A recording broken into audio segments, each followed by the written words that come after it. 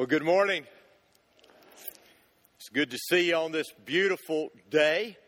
You may be saying beautiful day. It's kind of rainy and dreary outside, but every day is a beautiful day when you're breathing and you're alive. Amen. And every day is a beautiful day when you've experienced the grace and the mercy and the goodness of the Lord Jesus Christ. Now, as we get started this morning, I just want to take a moment and I want us to rejoice with our West Campus, because this past Wednesday night at our West Campus, they baptized 3 students on Wednesday night. And so let's give God a hand for that right now. It's exciting to see God working in lives not only here, but at our West Campus as well. Now, let me ask you a question as we get started this morning. Can you imagine being asked a question that has life and death implications? What I mean by that is your answer to the question will determine whether you live or whether you die. This morning we're beginning a 6-week study in the life of Jesus. We're seeking to discover who He is. Is He the Son of God? And as we do this study for the next 6 weeks, we're not going to begin where you would think most people would begin, at the beginning of Jesus' life, His birth. No, we're going to begin on the very last day of Jesus' life. And so if you have your Bibles with you this morning, I want you to turn with me to Luke chapter 22. Luke chapter 22. And as we get to Luke chapter 22, we discover that at this point in Jesus' life, he is about 33 years of age. He has been ministering, he has been teaching for about 3 years. And there were times when great crowds were following him. We even read in Scripture that at one point, he fed 5,000 people with a few pieces of bread, a few loaves of bread, a few pieces of fish that had come to hear him teach. So at times there were thousands of people who were there to hear him teach. But there were other times that the Bible teaches us that the crowds left him. The crowds went away from him, because the fact of the matter is Jesus' teachings oftentimes were controversial. Jesus' teachings were oftentimes very difficult to handle.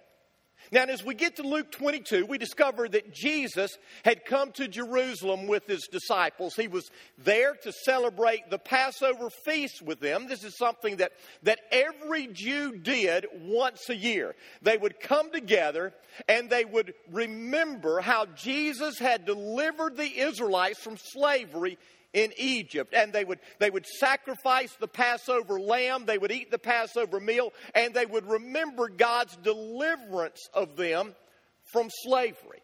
Well, Jesus had eaten this meal with his disciples, and after they had the meal, Jesus left, his disciples followed, and they went to a place called the Mount of Olives. And while he was there, Jesus began to pray. And after Jesus finished praying, a crowd of people gathered where he was at. There was a battalion of Roman soldiers, there were temple guards, and they had come to arrest Jesus. And that's what they did. There at the Mount of Olives in the Garden of Gethsemane, they took Jesus, they arrested him, and they took him to the house of Caiaphas. And the Bible tells us that began a long night for Jesus. Because throughout the night, he was blindfolded. He was beaten mercilessly. He was mocked. I want you to do something, if you will, for me this morning. I want you to take a moment and close your eyes. And I want you to imagine what it would be like with your eyes closed. You can't see at all. And all of a sudden, you're struck. Someone hits you viciously. It comes out of the darkness. You don't know where it's coming from. And then you're struck on the other side. And then you're hit from the back. And then you're hit from the front. And all of this time, you can't defend yourself. You can't protect yourself because you can't see.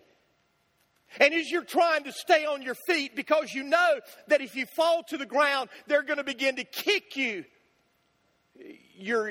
you're wondering where the next blow was going to come from. And out of the darkness, they began to mock you. They were saying things like, "Who hit you this time, prophet?" This goes on throughout the night. You can open your eyes. By early morning, Jesus is bruised. He is bleeding. He is in immense pain. And he's taken before the religious leaders of his day, and they give him a mock trial. And that's where I want us to begin reading, in Luke 22, beginning in verse 66. I want you to listen to what God's word says. At daybreak, all night he had been beaten, he had been mocked, and at daybreak, the council of the elders of the people, both the chief priests and the teachers of law, met together, and Jesus was led before them. "If you were the Christ," they said, "tell us." Jesus answered, "If I tell you, you will not believe me. And if I ask you, you would not answer. But from now on, the Son of Man will be seated at the right hand of the mighty God." They all ask, "Are you the Son of God?" Now understand, in Matthew's gospel it says that the high priest said, "I charge you under oath, are you the Son of God?" In other words, the high priest was saying, "You are under oath. You have to tell us the truth.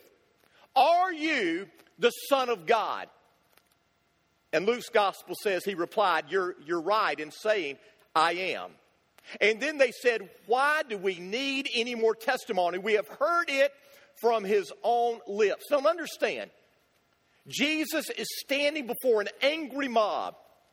They have been at odds with him from the beginning of his ministry, and now their one desire is to put him to death. But they know to do that, they have to have a reason, something that is punishable by death. And so they're trying to commit or get Jesus to commit blasphemy, to say something that is disparaging of God, or even to claim that he is God. And understand, if at this point Jesus would have given any other answer, he would have most likely been let go. But Jesus gave the one answer that allowed them to proceed, that allowed them to put him to death. Now, why did he do that? Why did he claim to be the Son of God? Why did he claim to be God in the flesh? You've got to know that if he wasn't God, now was the time to tell them, because his answer certainly didn't benefit him. As a matter of fact, his answer condemned him. And yet, repeatedly, emphatically, clearly, unapologetically, Jesus claimed, "I am the Son of God." And the only reason for him to do that is because he was convinced it was true. Now, I want you to turn over in your Bibles from Luke's gospel to John's gospel. John is the very next gospel, so just turn over to the right and you'll be in John's gospel. And I want you to turn to John chapter 19. In John chapter 19, we discovered that this trial before this pseudo-religious group is now over, and they have brought him to Pilate because, to be honest with you, even though, according to what they believed, Jesus was guilty of a crime that was punishable by death, they could not carry out the sentence. They needed the help of the Roman governor to do that. And so they brought Jesus before Pilate. And when he was before Pilate, Pilate initially said, "I don't see anything wrong with this man."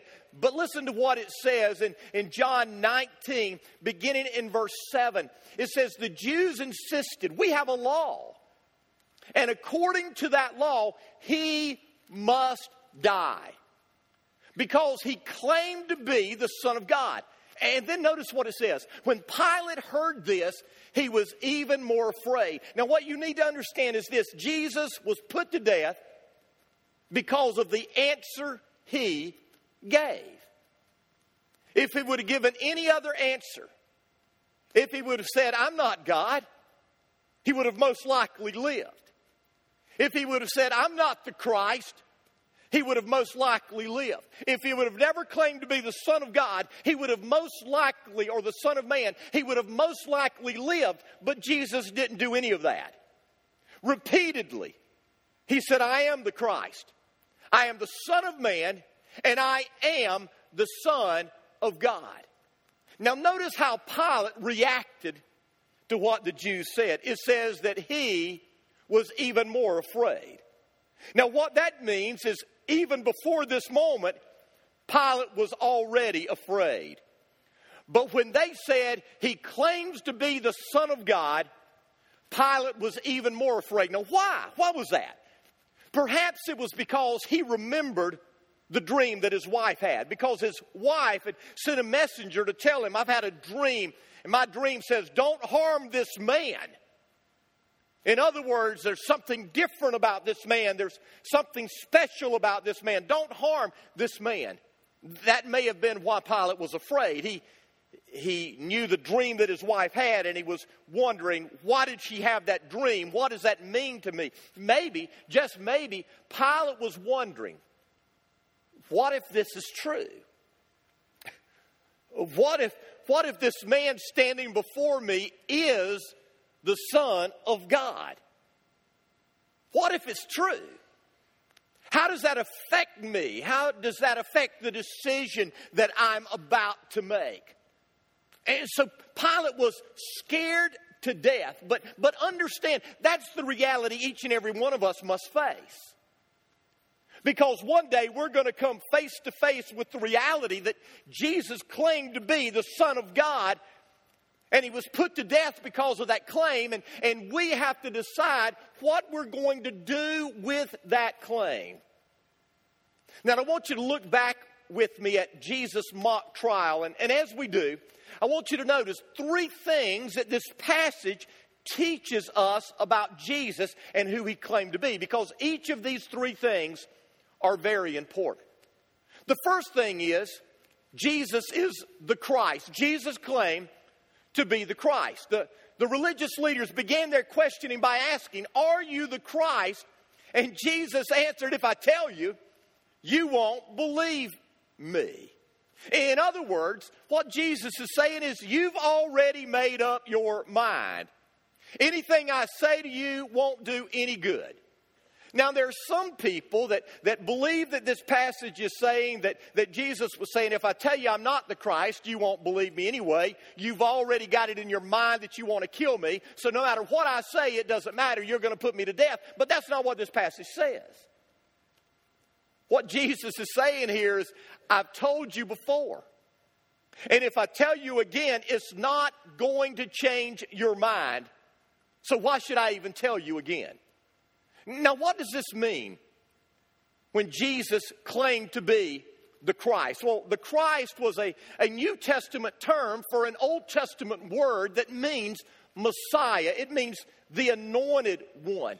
In the Old Testament, they would anoint three different groups. The prophet, they would anoint the priest, and they would anoint the king. And when Jesus comes together, he comes together as the Messiah who fulfills all of those roles, the prophet and the priest and the king. In the Old Testament, we are told that the Jews were looking for the Messiah. They were looking for the Christ. They were awaiting him. The anointed one, the one who would deliver them, the one who would redeem them, the one who would save them. They were looking for the Messiah. They were, and the Samaritans were. The problem was, they were looking for a Messiah they wanted, not the Messiah they needed. And the truth is, that's what we all do. We want a Messiah, we want a Savior who will do what we want. We want a Messiah who will make us feel better when we're in pain. We want a Messiah who will lift us up when we're down. We want a Messiah who will write a check when we need some money. We want a Messiah who will bail us out when we're in trouble. But we don't want a Messiah that will deal with our primary problem, our main problem, and that's the problem of our sinfulness. You see, the Jews were looking for a political Messiah, a political Savior that would bring them from the bondage they were in. At present, the Romans Before that, the Assyrians and the Babylonians, they had been under bondage to various people, and they were looking for this ruler, this deliverer, this savior who would release them from this yoke of bondage. But what they didn't realize is that the prophets weren't talking about ultimately a political Messiah. They were talking about a spiritual Messiah, one that would not deliver us from the yoke of political bondage, but the one who would deliver us from the yoke of spiritual bondage, our sins. And over again in the Gospels, Jesus is referred to as the Christ. When the angel appeared to Mary, she said, "The baby you're carrying is the Christ." When Herod heard about this birth, he said, "Where will the Christ be born?" When Andrew was introducing his brother Simon to Jesus, he said, "We have found the Messiah, that is the Christ." When Jesus was talking to the woman at the well, that Samaritan, she said, "We are looking for the Messiah, the Christ that is to come." And Jesus said, "I am He." When Jesus was standing with Martha at the tomb of Lazarus, Martha said, "I believe that you are the Christ." Even the demons believed that he was the Christ. The Bible says in Luke 4 that Jesus did not allow them to speak because they knew he was the Christ. Now there is a passage in Luke 4 before that passage that I think really clearly tells us who Jesus felt like he was, that identifies Jesus as the Christ. I believe that this event in Jesus' life took place at the beginning of his ministry. In other words, it was one of those beginning moments in his ministry. It occurs in his hometown, in the town of Nazareth. And in Luke chapter 4, verse 16, this is what it says. Jesus went to Nazareth where he had been brought up. And on the Sabbath day, he went into the synagogue, as was his custom. He went on the Sabbath every day to worship the Father, and he stood up to read. In other words, Jesus was the one who was going to read the scripture that morning. The scroll of the prophet Isaiah was handed to him. Unrolling it, he found the place where it was written, "The Spirit of the Lord is on me because he has anointed me to preach good news to the poor. He has sent me to proclaim freedom for the prisoners, and recovery for sight to the blind, to release the oppressed, to proclaim the year of the Lord's favor." Then he rolled up the scroll, gave it back to the attendant, and sat down. The eyes of everyone in the synagogue were fastened on him, and he began by saying to them, "Today, this scripture is fulfilled in your hearing." Now, every Jew knew that Isaiah 61 was a messianic prophecy. In other words, that passage was talking about the Messiah. When the Messiah comes, when the Christ comes, this will be the ministry that he performs in our midst. And Jesus reads that passage, and as all the people in the synagogue are sitting there, they're wondering, what is he going to tell us about the Christ, about the Messiah? And all of a sudden, Jesus said, the words you just heard, the words about the one who is anointed to come to you, to preach deliverance, to tell the good news, to give sight to the blind, today, that prophecy has been fulfilled. You see, Jesus claimed to be the Christ. Jesus claimed to be the Messiah. The question is, do you believe it? And so Jesus claimed to be the Christ. But next, Jesus claimed to be the Son of Man. He said, first of all, I'm the Christ. And then he said, second, I am the Son of Man. But what does that mean? When the Scripture speaks about the Son of Man, what does that mean? In Luke's Gospel, that's the most popular term that Jesus used to describe himself. He referred to himself as the Son of Man. Now, first of all, when it speaks of the Son of Man, it speaks to Jesus' humanity. Jesus took on flesh and bone. He became a man, and because of that, because Jesus took on flesh and bone, he knows our pain. He knows our suffering. He knows our struggles. He knows what it's like to be hungry and thirsty. He knows what it's like to be lonely and rejected. He knows what it's like to not be able to sleep. He knows what it is like to go on a little rest. He knows what it's like to be in pain. And he knows what it's like to face death. You see, Jesus was a man. He took on flesh and bone, just like us. But you need to understand, when the Bible speaks of the Son of Man, it's not just talking about Jesus' humanity. Jesus did become a man, just like we are. But because Jesus became a man, because Jesus took on flesh and bone, he is now in the position where he is able to be our judge. Here's what it says in John 5, verse 27. It says this about Jesus. And he, the Father, has given him, Jesus, authority to judge. Why? Because he is the Son of Man.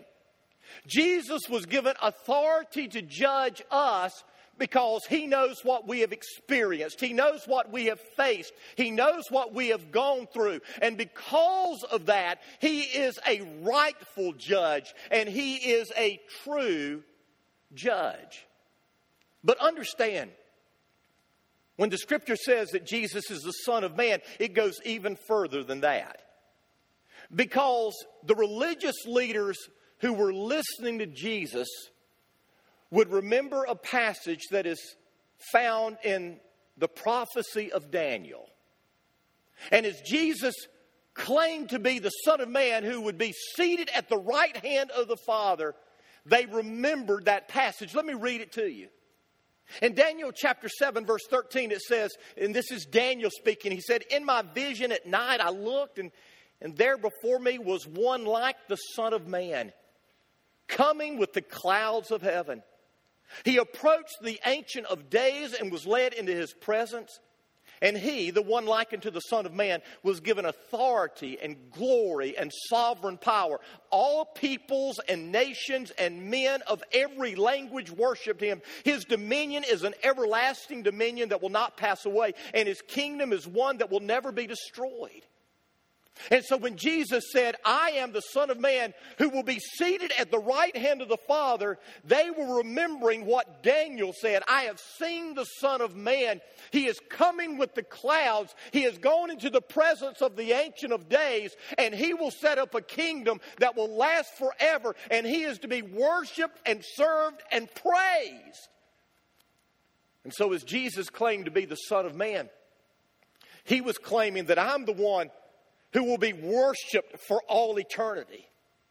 I am the one who will be served forever and ever. I am the one who will establish a kingdom that will never end. Now understand, that is as big of a declaration as it gets.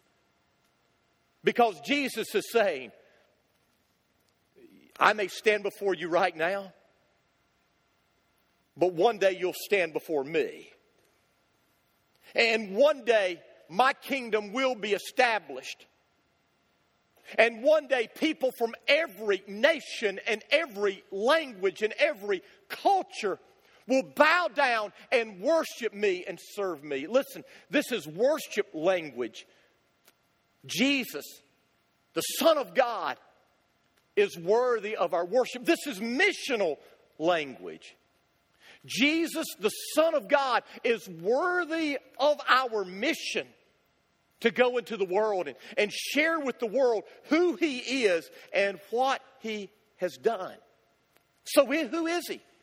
Well, he's the Christ, the anointed one, the Messiah, who came to seek and to save the lost. He is the one who comes bringing good news. He's the one who comes setting the prisoners free. He's the one who comes opening the eyes of the blind so they can realize who he is. Who is Jesus? He's the Son of Man. He took on flesh and blood, but he's much more than that. Because he became a man, he is the one who is able to judge us, but it's much more than that. Because he is the Son of Man, he is the one who is coming one day with the clouds. And when he comes with the clouds, he's going to set up his kingdom that will reign forever and ever and ever. Well, by this time, You can imagine the religious leaders were getting a little hot and bothered. And so that's when they asked him, "Are you the Son of God?" And Jesus said, "I am." Now understand this. Don't miss this. This isn't saying that Jesus is God's Son physically. There are some groups that believe this, like the Mormons. The Mormons believe that God, the Father, literally came down and had sex with Mary, and Jesus was the result of that sexual union. That's what they believe. That's why the religion of Islam has a hard time when we talk about Jesus being the Son of God, because they assume the same things that the Mormons believe. They assume that God had sex with a woman, and they say that's vile. How could God do that? But that's not what this is saying. When it's saying that Jesus is the Son of God, this is simply a title that refers to Jesus as deity. Jesus is God. In John chapter 5, verse 18, Jesus was talking and teaching, and it became clear that Jesus was saying that he was God. And in verse 18 of John 5, it says, "For this reason the Jews tried all the harder to kill him. Not only was he breaking the Sabbath, but he was even calling God his own Father, making himself equal with God." When the Apostle Paul got saved on that road to Damascus, and the scales fell from his eyes, the Bible says he immediately went out and began to proclaim, "Jesus is the Son of God." Jesus is God. So here's Jesus. He's in a life and death situation. His answer to their questions will determine, does he continue to live on planet Earth as a man, or does he face a horrific death? And the answer he gives leads to his death, because he says, "I am the Christ, the anointed one, the one you're looking for. I am he. I'm the Son of Man. I'm not only man, but I am the one who is going to judge the world. And I am the one who one day is coming with the clouds, and I will set up a kingdom that will reign forever and ever and ever. And people from every tongue, every nation, every culture will bow down and worship me." And then he said, "And yes, I am the Son of God." Now understand, his answer has implications that affect each and every one of us. Because if Jesus is the Son of God, that changes everything. If Jesus isn't the Son of God, that changes everything. So the question we have to ask is this: how will we answer him? What is your answer to his claim? What do you say about Jesus? And understand, this is a question you can't ignore. Some people say, "Well, I'm not going to answer that question," but in not answering the question, you're answering the question.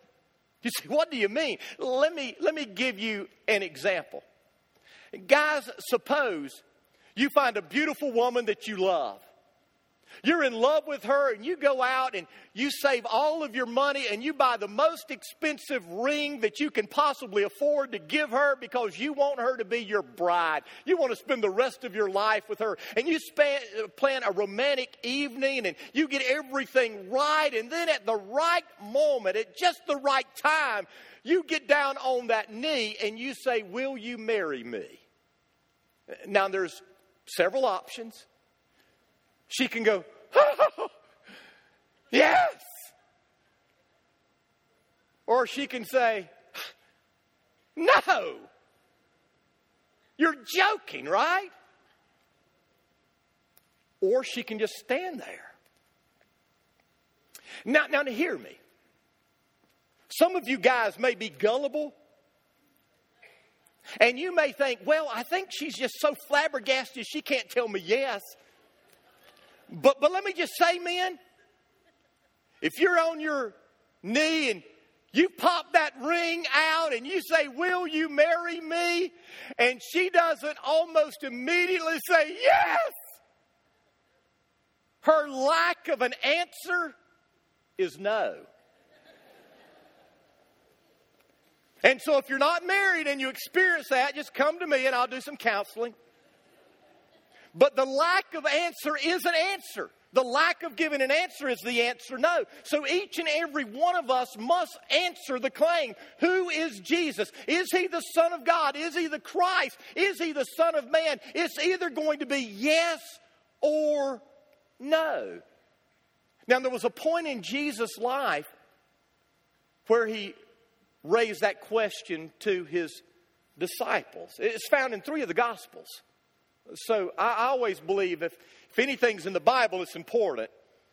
But if anything is in the Bible more than once, then that's one of those things that God really wants us to make sure we don't miss. Would you agree with that?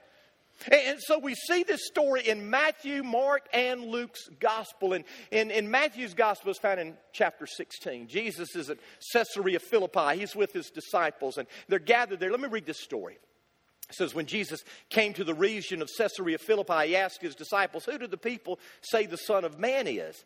They replied, some say John the Baptist. Others say Elijah, and still others, Jeremiah or one of the other prophets. What about you? He asked. Who do you say I am? Simon Peter blurted out before anyone else had the chance to respond. You are the Christ, the Son of the living God. Jesus replied, blessed are you, Simon, son of Jonah, for this was not revealed to you by men, but by my Father in heaven. Now notice, there are a variety of answers to that question, isn't there? Who is the Son of Man? And in Mark's Gospel and Luke's Gospel, it doesn't say Son of Man. In those 2 Gospels, Jesus said, who do people say that I am? In other words, what's the word on the street? What's the popular consensus? What are people saying about me? And the disciples said, well, they're saying a variety of things about you. Some are saying this is who you are. Some are saying this is who you are. Others are saying this is who you are. And here's what I've discovered. There is never a shortage when it comes to our opinions about Jesus. Would you agree? I mean, everybody has an opinion about Jesus. The problem is most often our opinions are based not on our examining the evidence, not on our prayer. Our opinions are based on our upbringing and our culture. And so here were the people saying, well, this is who we think you are, and this is who we think you are. Well, today, some of the answers that people give about Jesus are these. Some, very few, but some say Jesus was a legend. In other words, he didn't really exist. Jesus is just like Robin Hood and King Arthur and William Tell. They're really cool stories that have probably been developed over time from a historical character that lived, but the person himself is not real. And there are people that believe that today. But understand, very few people believe that. You know the reason? Because if somebody believes that, they're an idiot. You say, Rocky, that's harsh. No, that's reality. If someone says Jesus is a legend, they are going against all of history. There is more historical evidence to prove that Jesus was a real man than there is to prove that George Washington was a real man and our first president, or Abraham Lincoln was a real man. Now, everyone in here will say, well, we can't debate those things. George Washington was a real man. Jesus was a real man. Or Abraham Lincoln was a real man. Understand there's more evidence to prove that Jesus was a real historical figure than there was either of those two. So some say that he was a legend. Others say, well, Jesus was a good man. He was a moral man. He was a great teacher, but he wasn't God. But understand, listen, Jesus never claimed to be a good man, though he was. Jesus never claimed to be a great teacher, though he was. But Jesus did claim to be the Christ, the Son of Man, the Son of God. He claimed those things. And so for us to say that Jesus was a good man, he was a great teacher, and yet we deny those claims that Jesus made, that doesn't make sense. There's some that would say, well, Jesus was a liar. But my struggle with that is this.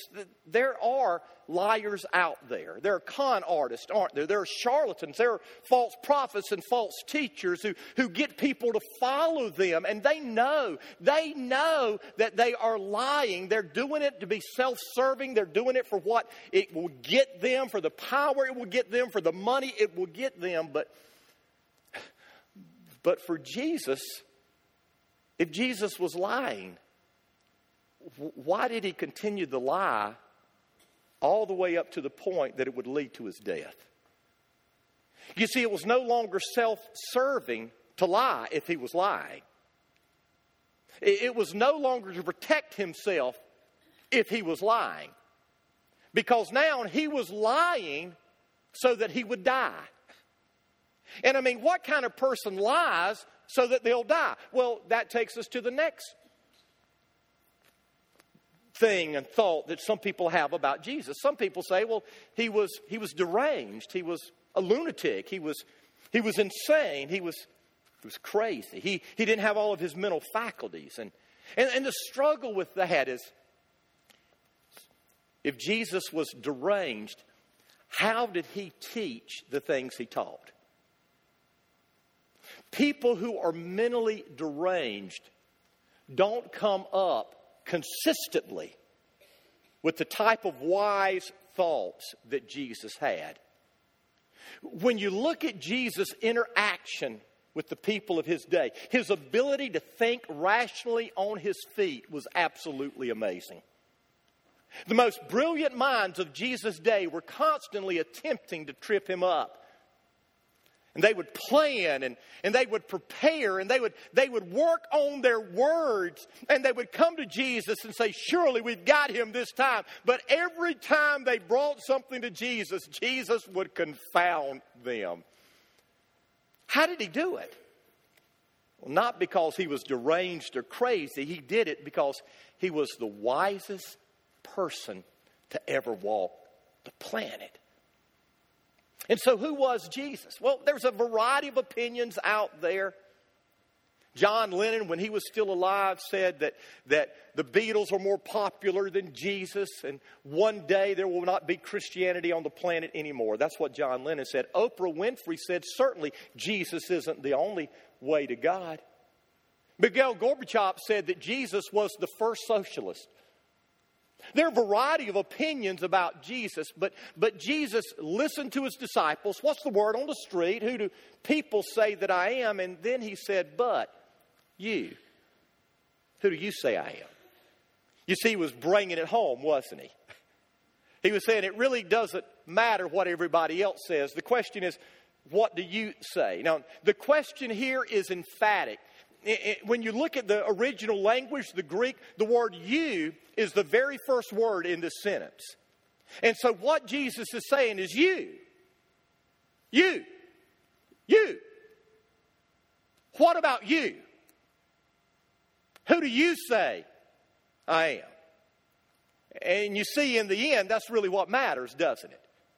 It doesn't matter what your neighbor says about Jesus. It doesn't matter what the president thinks about Jesus. It doesn't matter what Oprah thinks about Jesus. It doesn't matter what some religious group thinks about Jesus. It doesn't matter what your parents say about Jesus. It doesn't matter what I think about Jesus. In the end, the only thing that matters is, who do you say Jesus is? And so there are a variety of answers, but as Jesus begins to nail it down, he says there's only one right answer. And Peter got it right. Peter said, you are the Christ, the Son of the living God. You know what Peter did? He was confessing what Jesus would later on admit. I'm the Christ. I'm the Son of Man. I'm the Son of God. So he was confessing what Jesus claimed. C.S. Lewis said this. He said, either this man was and is the Son of God, or else a madman or worse. You can shut him up for a fool. You can spit at him and kill him as a demon. You can fall at his feet and call him Lord and God. But let us not come with patronizing nonsense about him being a great human teacher. He has not left that open to us. He did not intend to. Someone once said, if Jesus is just a man, the heart of the good news is ripped out of Christianity and the Bible is not worth the paper it is written on. You see, what I've discovered is that many people today want to admire Jesus, but they don't want to bow down to Jesus. So who is Jesus to you? There's only one right answer. You're the Christ, the Son of the living God. But there's one final thing, and that is the right answer. If you have the right answer, it's a revealed answer. Jesus said this to Peter, this was not revealed to you by man, but by my Father. In other words, what Jesus said to Peter is this, you're right. But for you to understand that both up here and in here, man didn't reveal this to you. The Father in heaven has revealed this to you. Jesus was saying it wasn't your reasoning, it wasn't your intellect, it wasn't your merit, it wasn't your calculation, it wasn't your analysis, it wasn't your intuition, it wasn't your religious tradition that showed you this. The only way you could have known this is that the Father revealed it to you. Here's what it says in John 6, verse 44. No one can come to me unless the Father who sent me draws him, and I will raise him up at the last day. The Apostle Paul said this, no one calls Jesus Lord, but by the Spirit of God revealing it to him. In other words, the only way that I can come to the point that I know who Jesus is the Father speaking to my heart. Now, what does that mean to us today? Because I want you to know that God's Word, in my opinion, makes it very clear that God is not willing that any perish, but that all come to repentance. The Bible says God wants all men to be saved. So what does that mean? That means that if you're here right now and you know who Jesus is up here, and you know it right here, it's because God is working in your life right now to bring you to himself, if you don't know him. The Holy Spirit is working in your life. The Holy Spirit is teaching you truths that on your own you'll never accept because they make no sense. That's why the Bible says the world calls the preaching of the cross foolish. Doesn't make sense to the world. The Holy Spirit has to work on you. That's why in the end, hear my heart. For true life change to take place, it doesn't matter who is preaching. It doesn't matter how eloquent they are, how great of an orator they are. It really doesn't matter because in the end, if I can convince you to do something, it's not going to be real. Only the Holy Spirit of God can draw you to God. And if you know that you're a sinner and you need a Savior, that's God speaking to you. And you would be foolish to walk out of this room and refuse to respond to Him. And so we're at confession time. Who do you say Jesus is? You. Who do you say Jesus is?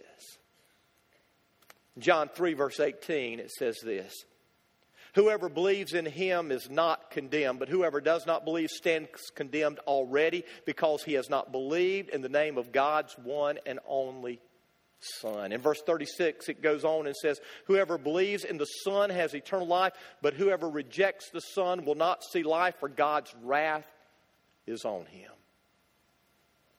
In John 20, verse 31, John is wrapping up his gospel, his message, trying to reveal to the world who this man called Jesus is. Is he the Son of God? And John says this, but these are written that you may believe that Jesus is the Christ, Son of God, and that by believing you might have life in His name. How do we have eternal life? There's only one way. By believing that Jesus is the Son of God. But understand, believing that Jesus is the Son of God will have implications that change your life. You may intellectually accept it, but for your spirit and will to receive it, the Father has to speak to you and reveal to you. Now I want you to bow your heads for just a moment. As we begin this series, Son of God, and we discover for the next 6 weeks all the evidence that proves that Jesus is the Son of God, my question for you this morning is this. Who is Jesus to you? Is He the Son of God? Is He God in the flesh? Is He the one who is coming in the clouds one day to set up a kingdom, and He will rule and reign in that kingdom forever, and all the people who are in that kingdom will worship Him and serve Him forever? Is that who He is to you? Are you worshiping Him today? If you will worship Him then, you're worshiping Him today. Are you serving Him today? If you're going to serve Him in that kingdom, you're going to serve Him in the kingdom today. So is He the Son of God to you? Has He changed your life?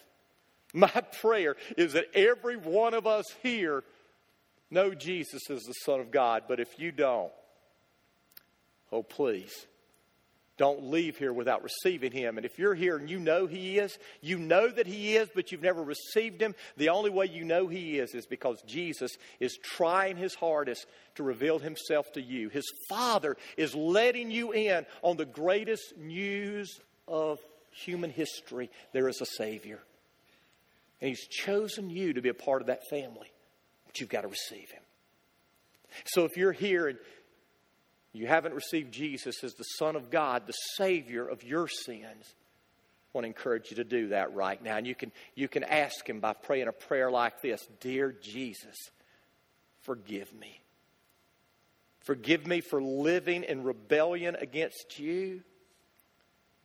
Forgive me for living a selfish life, self-centered life.